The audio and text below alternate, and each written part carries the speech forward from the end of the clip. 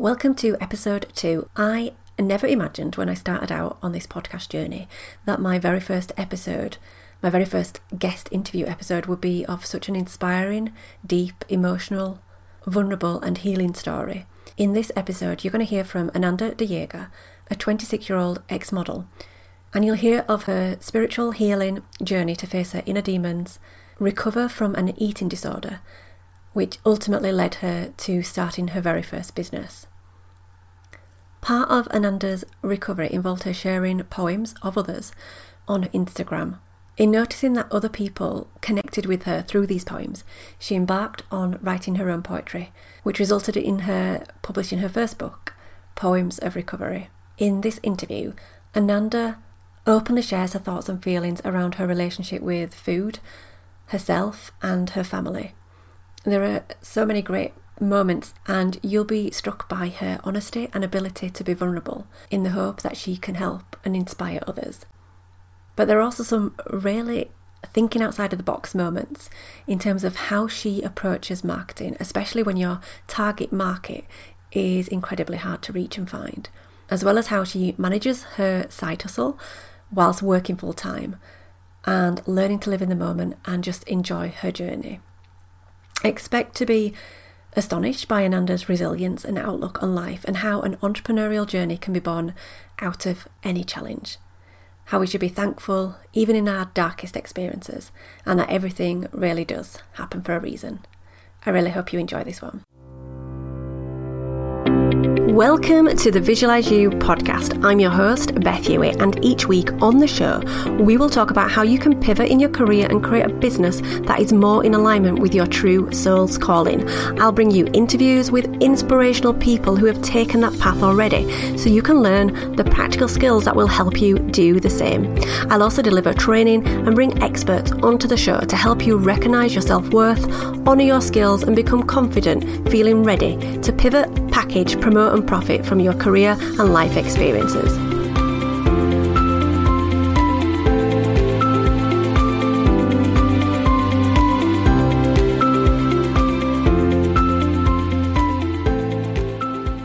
Welcome everybody to one of the first podcast interviews actually for Visualize You. I'm joined today by Ananda de Jager, and she's going to talk to us today about her poems, her book, Poems of Recovery. I've done a little bit of an introduction already for you, but could you start by just telling us a little bit about your journey, where you were previously to where you are today? Yeah, so my name is Ananda, and I've written a book about recovery from an eating disorder and amenorrhea. And amenorrhea is basically the absence of your period. So that happened to me 3 years ago. And I've always had issues with eating, really wanting to control what I eat, but not only that, really using food as a mechanism to deal with my emotions, not to feel them, but rather if something bad happened, I would eat less or work out more. But really, when I didn't get my period, I was like, okay, after 3 months, 6 months, 9 months, at one point you're like, okay, this is getting pretty serious. Maybe I should change something. Maybe I am not feeding my body properly. Maybe I am indeed over-exercising, putting a lot of stress on my body.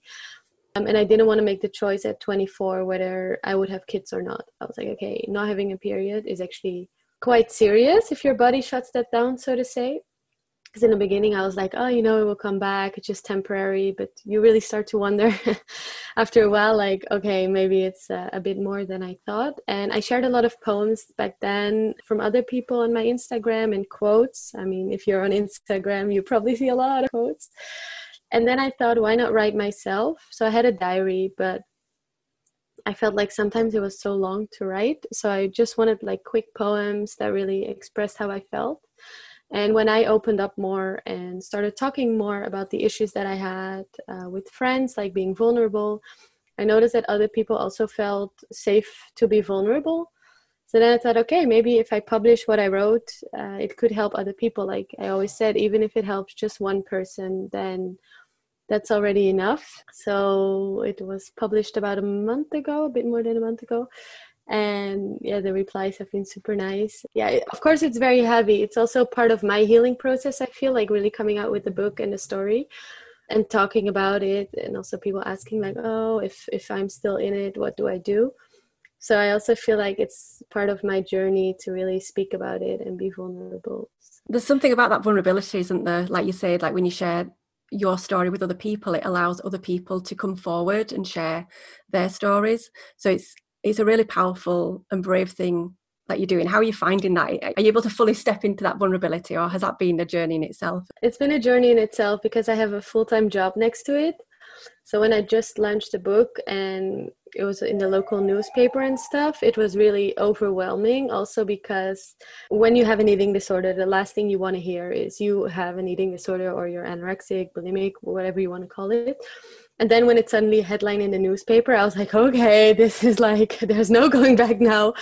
And it was really tough to find kind of that balance between vulnerability, but also strength to do my normal job and everything. But it's going better now. And I think part of the process when you recover or when you have an issue, whether that's an eating disorder or something else, it's also to allow yourself to lean on other people, like saying like, okay, today I'm having a tough day. So can we please have a chat, or can you just give me a hug? Yeah, that's really powerful. Better. So how old were you around that? It was about 15 that you yeah. stepped into modelling. I don't think we should blame industries, because obviously the problems are problems, aren't they? But I think it's interesting to hear if there's other young girls who are maybe thinking about the industry. I think for me, I used it more as an excuse. So I'm a model, I need to be thin anyway. Like if I hadn't modeled, I probably would have gotten it too, because I don't think an eating disorder can be blamed by an industry. I think it's more for me, I used it kind of as a cover up, like, oh, but I'm a model, I'm supposed to be skinny. Because I know so many girls in the industry that are just naturally thin, naturally healthy. But then, of course, you also have girls who don't get the right support from their agency. And then it's when it gets tricky when people tell you, oh, you should lose weight. And if you're already young and insecure, maybe you're more prone to it. But for me personally, I wouldn't blame it on the industry. But I do think there's a lot of pressure on young girls, or us women. We put a lot, and also men. But I'm not a man, so I don't have the experience with that. But as women, we put so much pressure on ourselves to be perfect, or to have a flat stomach, or to look a certain way, when in reality, what does it matter in the end? Like, I'm not going to love my friends any less if they gain 5 kilos. Like, why would I love myself any less? So where on the journey, at what point did the writing and the poems come into your part of your recovery? I know you've talked about you started to share your quotes on Instagram and it started to help and you opened up and you're being vulnerable. But at what point did you think, actually, this could be more than just sharing my feelings? Last year in summer, I started to write poetry. So I just done a retreat in Nepal. And I know one of my friends had published a book, and I always wanted to publish a book as a kid. It just seems like a cool thing, right? But I always felt like writing a whole story was a little bit too much. So then I thought, okay, I like poetry. Why shouldn't I try writing it myself, like really my feelings? And it helped me in the process that if I felt stressed, or if I felt like I was having anxiety, then I would just start writing, because then you really stay with the emotion. And then reading it back, it also helped me see like, oh, I'm not at that point anymore. I further from that, like I wouldn't want to go back there. So I think it was really also for me discovering what works for you. So if you have a panic attack, maybe it helps you if you paint or write or dance or whichever, like really trying to find more that balance, because I'm often more my masculine energy, like doing things, always on the move. But then when you write, you actually have to sit down, feel your emotions. But what I hadn't realized with the book is it's actually a business. It is, yeah. You want to, well, I don't really mind how much it gets sold, because I just want to help people, and I believe it will reach the right people. But it is a business, like with your taxes, with your promotions, you really, like, you have to put your heart in it. Because I also started noticing when I approach people or write emails, if I don't put my heart in it, or if I let someone else do it, then it doesn't work. So I think the more entrepreneurial part is if you are fully behind your product and you put your heart in it, the right people will find you, and you will attract the right people. That I really believe in. That's so true. Whenever I've written sales copy or an email that has been more personal, you get the replies in the emails. If it was just for the intention of selling, a book or a course, then it never works in the same way. So do you want to share one of the poems that you've got? That would be really cool to listen to one of your poems, if that's okay to share.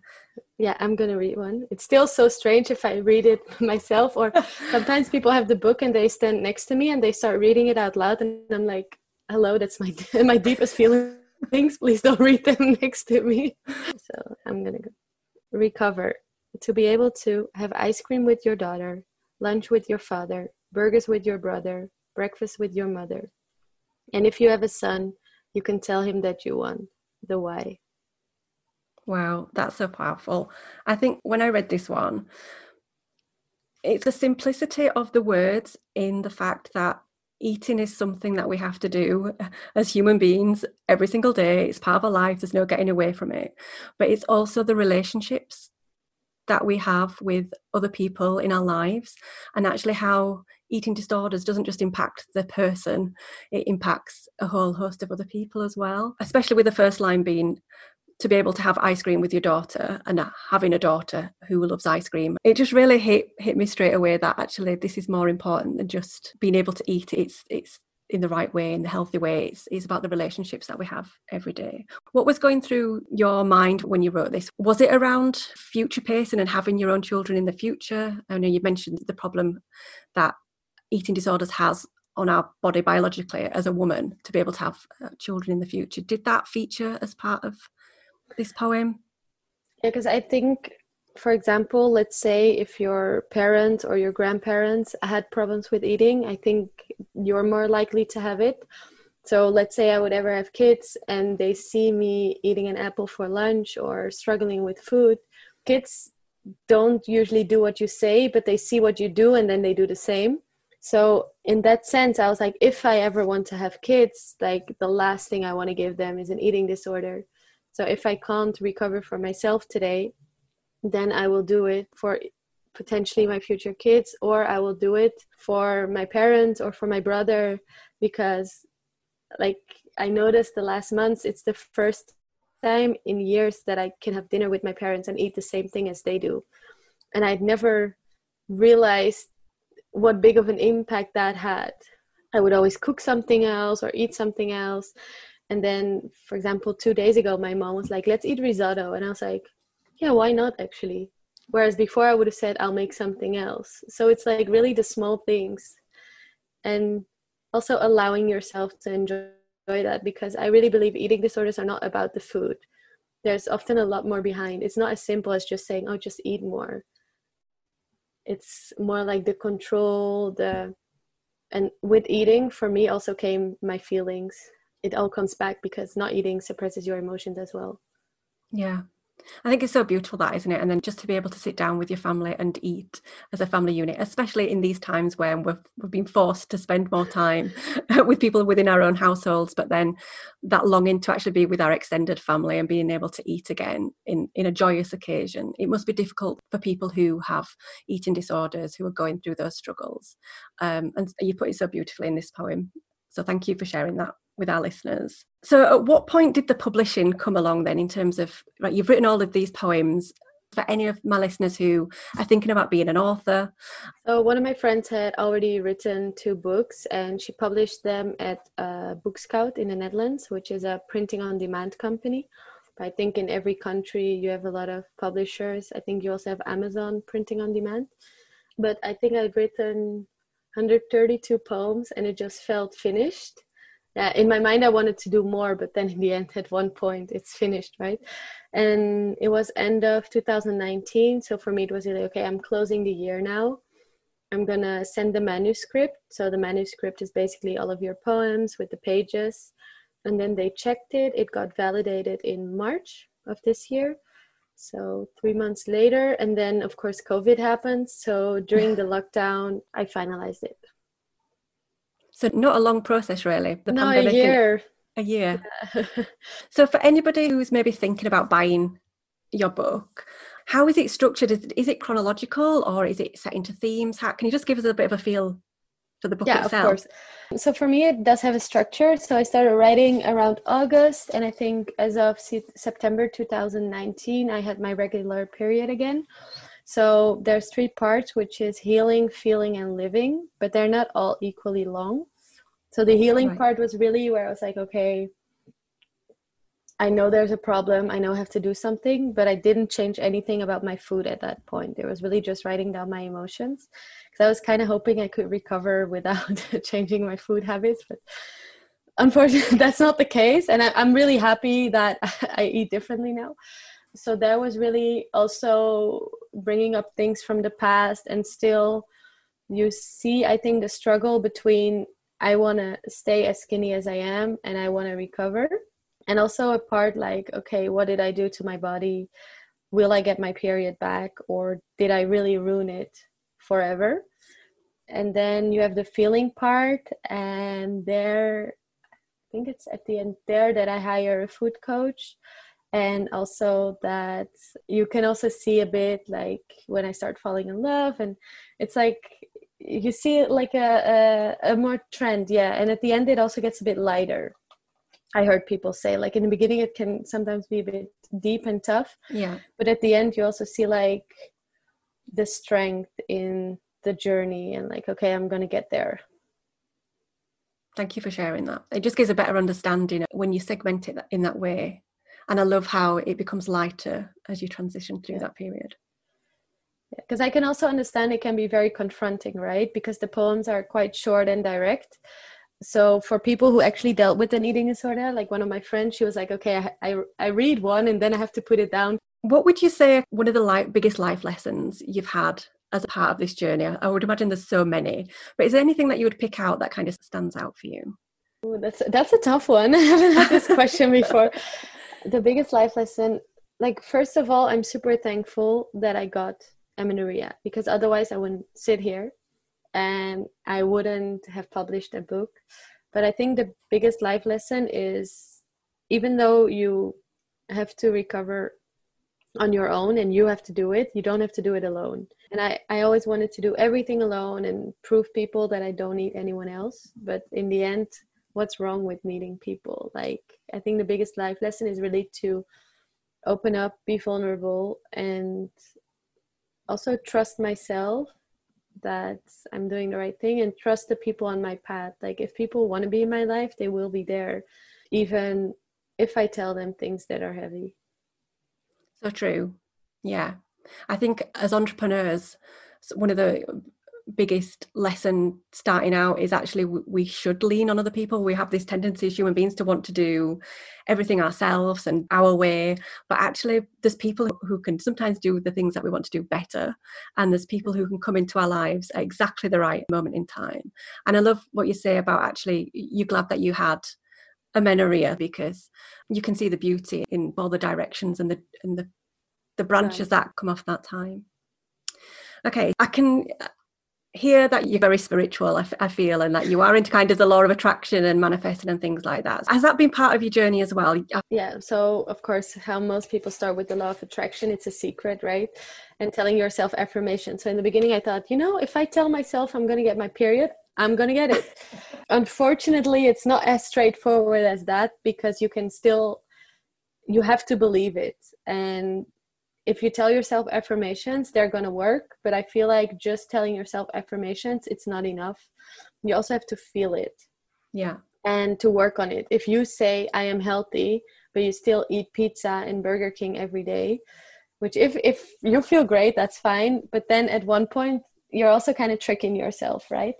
So I was like, okay, I know that my eating disorder, it's not about the food. So I can eat more. I can go to the doctor who will tell me, go on the pill, and then you have a fake period. Then I still have the same problems. So, okay, there must be something that happened that makes me this way. And it's not to blame on anyone but me, of course, but I do think we're here to learn specific things. And that even if you have the perfect childhood, there are still things that can impact you in a way that affect your adult life. So a lot of inner child work I did as well, because as a kid, I was also very shut down and like wanted to be on my own. So I think really trying to look at my patterns and my triggers is what really helped me. And then when you work on those, attracting the things you want also get easier. So one of the things that I like to ask on the podcast is around our superpowers. So I know that sounds a bit lighthearted and maybe too fun for this subject matter, but I think we amass skills and experience, don't we, over the course of our career. And I think it's really important that people can acknowledge their strengths.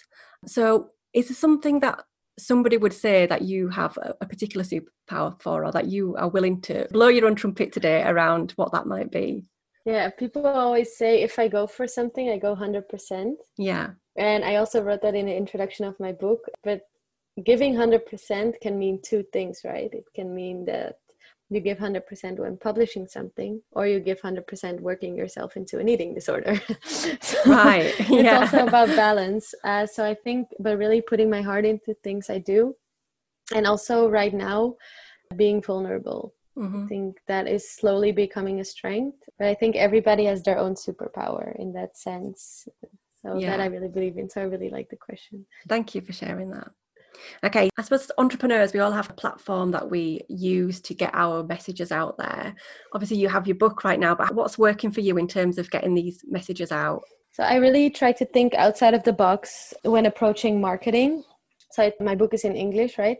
So I thought, okay, what is my niche? And then I thought, okay, I want to help people with an eating disorder or mental health problem.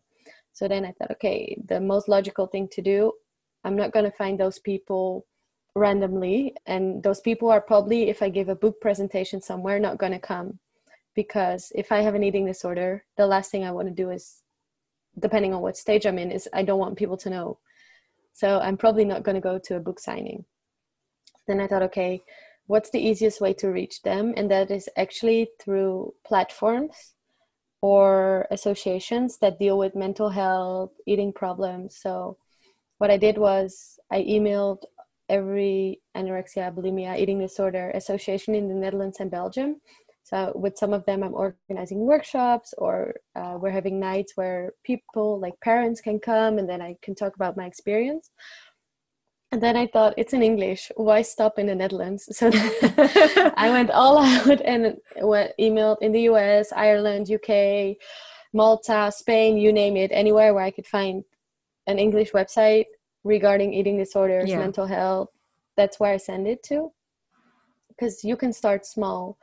Even magazines, just call them, local newspapers. I feel like local newspapers are a bit easier to reach, because if you have a story and you share it with your local newspaper, often it's already special. Yeah. So it's easier to get publicity, and then it can grow afterwards. And of course, being on a lot of podcasts, speaking, then you keep it alive as well, because with every podcast you reach new people or there's a new subject. But it does cost a lot of work, not gonna lie. Yeah, that is a lot of work. Have you got any help? No, I'm doing it alone. You're doing it alone? Yeah. But also because it's so personal. I feel like if I would do it with someone, I'm not sure if it would work the way it does. Because, of course, if you have more business where you sell a product, then it makes sense to hire someone, for example, for the marketing. But for me, it's my personal journey. It doesn't make sense if I don't put my face behind it, because nobody else went through this journey. Mm-hmm. And I was also thinking in the future maybe to organize some webinars or Zoom calls to share my experience for people who want to hear it, because there's enough people struggling. So really, like that, try to keep the momentum going. So I would say really find your niche and find what works for you, but also what you enjoy. If you don't enjoy doing podcasts, it's not going to work. If you want to be a guest writer, so if you have your own business, you can also start to be a guest writer for some newspapers, those kind of things. And if you know people within the industry, just ask. Like, some of my friends have their own companies. So I asked, like, okay, do you know anyone at this newspaper or at this newspaper? Because then it's way easier to reach the right people faster instead of having a general email address. So you're going 100%, like you said. You're out there, you're doing the podcast, you're doing everything locally. So in terms of your future for the book itself, what's the long-term goal for the book, and what comes next for you? So I'm trying to live in the moment now. No, but I think really the rest of the year I'm going to focus on getting the message out there and seeing what it brings. Of course, a lot of people also ask, is there going to be a second book? I don't know yet, because then I have to do the whole thing again. So for now, it's just this one, maybe a second one, but then it would be more for myself than really, because I'm not going to go back to where I was. So the topic would be different as well. But the goal really now is to just reach a lot of people. And I feel like it's also a timeless thing, because unfortunately, in a few years, there's still going to be girls or guys with eating disorders. Yeah. So in that sense, more to build a name and to see what I can do to help others.